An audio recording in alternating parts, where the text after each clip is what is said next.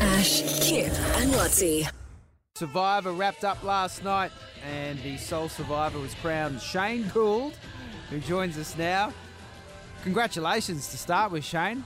Thank you very much.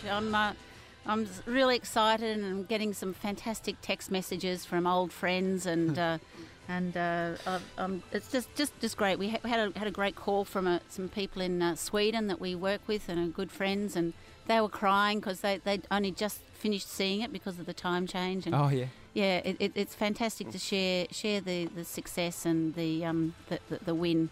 And, I bet you they're all come out of the woodwork now, Shane. You be careful, all those people that haven't spoken to you in years. Johnny come lately. Yeah, you know, all those fair-weathered friends. Hi, Shane. How you going? Oh, speaking of which, Susie. Here's Susie O'Neill. Some of my buddies in Bicheno want me to pay for their coffees from now on. Yeah. Now, when was the last time you spoke to one Susan O'Neill, Madam Butterfly? Oh, wow. Yeah, it's been a while. Probably to Sport Australia Hall of Fame dinner. Oh, yeah. Is Susie there? Yeah, no, she's one of our co-hosts. She's on the show here. No. Yeah. 100%. Hey, Shane, how you going? Well done. Hi, Susie. I know Thank you. everyone who knows me as a swimmer is very shocked that I'm on a breakfast radio show. Yeah, but good for you. You've got a great voice and good insights into life. Yeah, thank you. I loved watching you on Survivor. I mean, I'm shocked that you won, but that was amazing. I know. Yeah, you know what? Yeah. It's we'll have to talk about it. So let's talk about it now. What were you going to say? It sounded like you were going to say something really. Look, I was thinking about swimmers, Susie. You know, people say swimming you're following the black line and and it's an individual sport, but it's not at all. You know, you're paying attention to the water around you and you're paying attention to the people either side of you. You can check their body language and. And their rhythms, and you can even sense their panic if they're behind or in front, and even in the ready room and on the blocks. And so I think being a swimmer, you know, you can really read people really well because of that. Wow. Interesting. Yeah. Susan, you reckon? I actually observe people a lot as well. I don't know. I do notice people a lot, but yeah, you were very good at that. Do you reckon if you had been the last person, you could pick who was going to go to the final two with you, would you have picked Sian or would you have picked that idiot Brian? Look, in defence of Brian, you know, he was difficult to live with, but he's actually a really nice guy. You know, he's got a lot of skills, and you know, I think he's just struggling getting out of his sport, you know, into real life. So, you know, we had some great conversations, but I think he's struggling a bit. But you're coming back to your question, I probably would have taken Sian if I'd have won that last challenge, because we had buddied up and it wasn't so much loyalty, but it was sort of just a continuation of that friendship, and I think that, you know, Sian convinced me that she was a worthy winner too, but it was so close, and that makes it exciting, you know, isn't it? Like the AFL Grand Final.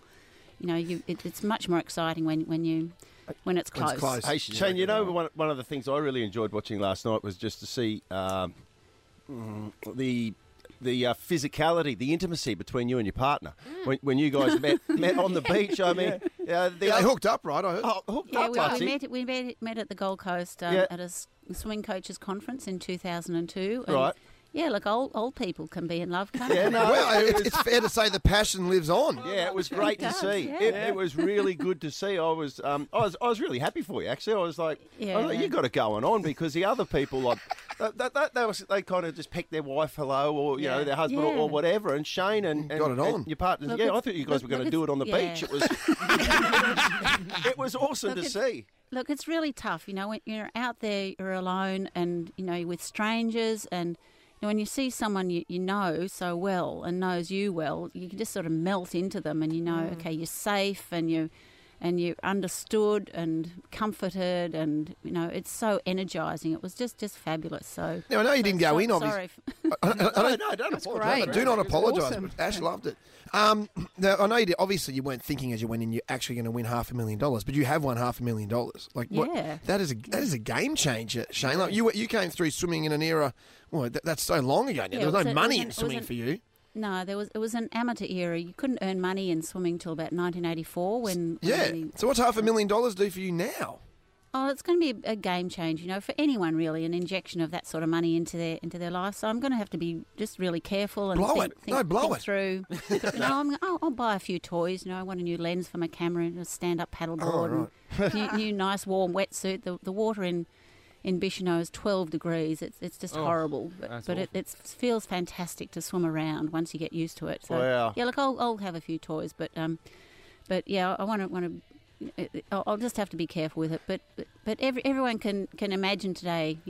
Talk amongst yourselves. How would you spend $500,000 yourself? Because it is a bit of a fantasy. Well, you deserve it. You absolutely deserve it. And just to put it in context, who we're talking to, okay? And I'll read this off Wikipedia. Yeah. The facts, as far as the swimming career is concerned, at the age of 15, Shane Gould goes to the Munich Olympics at 15 years of age. Okay, she won 3 gold medals. She won a silver and she won a bronze medal at those games. Yeah, and in that time, I held all world records. Go on. From 100, 200, 400, 800, 1500, and the 200 medley. So I had 6 world records in 6 different events. Yeah, plus the 200-metre individual medley. Yep. Yeah. But they didn't have 50s in those days, so go on. The only person, male or female, to hold those records, Shane Gould, at the age of 15. Now I'm going off your Wikipedia page, and Susie's just given me a book on you, by the way, which I'm reading, which is fascinating as well. But at the age of 18, she goes out of the public eye after that. At the age of 18, she marries. She becomes a Christian. She lived and worked on a farm near Margaret River. She farmed, she taught horse riding, she surfed, she made very few public appearances, she has 4 children, she's a grandmother, her marriage ends after 22 years. She's been up and down the up and down the road of life. And who would have thought, Shane, that at the age of 61, you go on a show like Survivor, introduce yourself to a whole new batch of Australians who weren't aware of what you've achieved. Yeah, re-release the book. Well, you just get better and better. And you come out on top. Yeah, I know. I'm still pinching myself, but I think a lot of our society, and this is a bit of a serious thing, that underestimates older people, and we've got a lot to contribute, a lot, and we're very vital and full of wisdom and experience, and you got it. It's a waste to not utilise. Good on you, Shane. Well, no doubt we're going to see plenty more of you, Shane. Congratulations on being the sole survivor and the $500,000. Well done, Good Shane. on you, Shane. Thanks very much. Ash, Kip and Lutzi.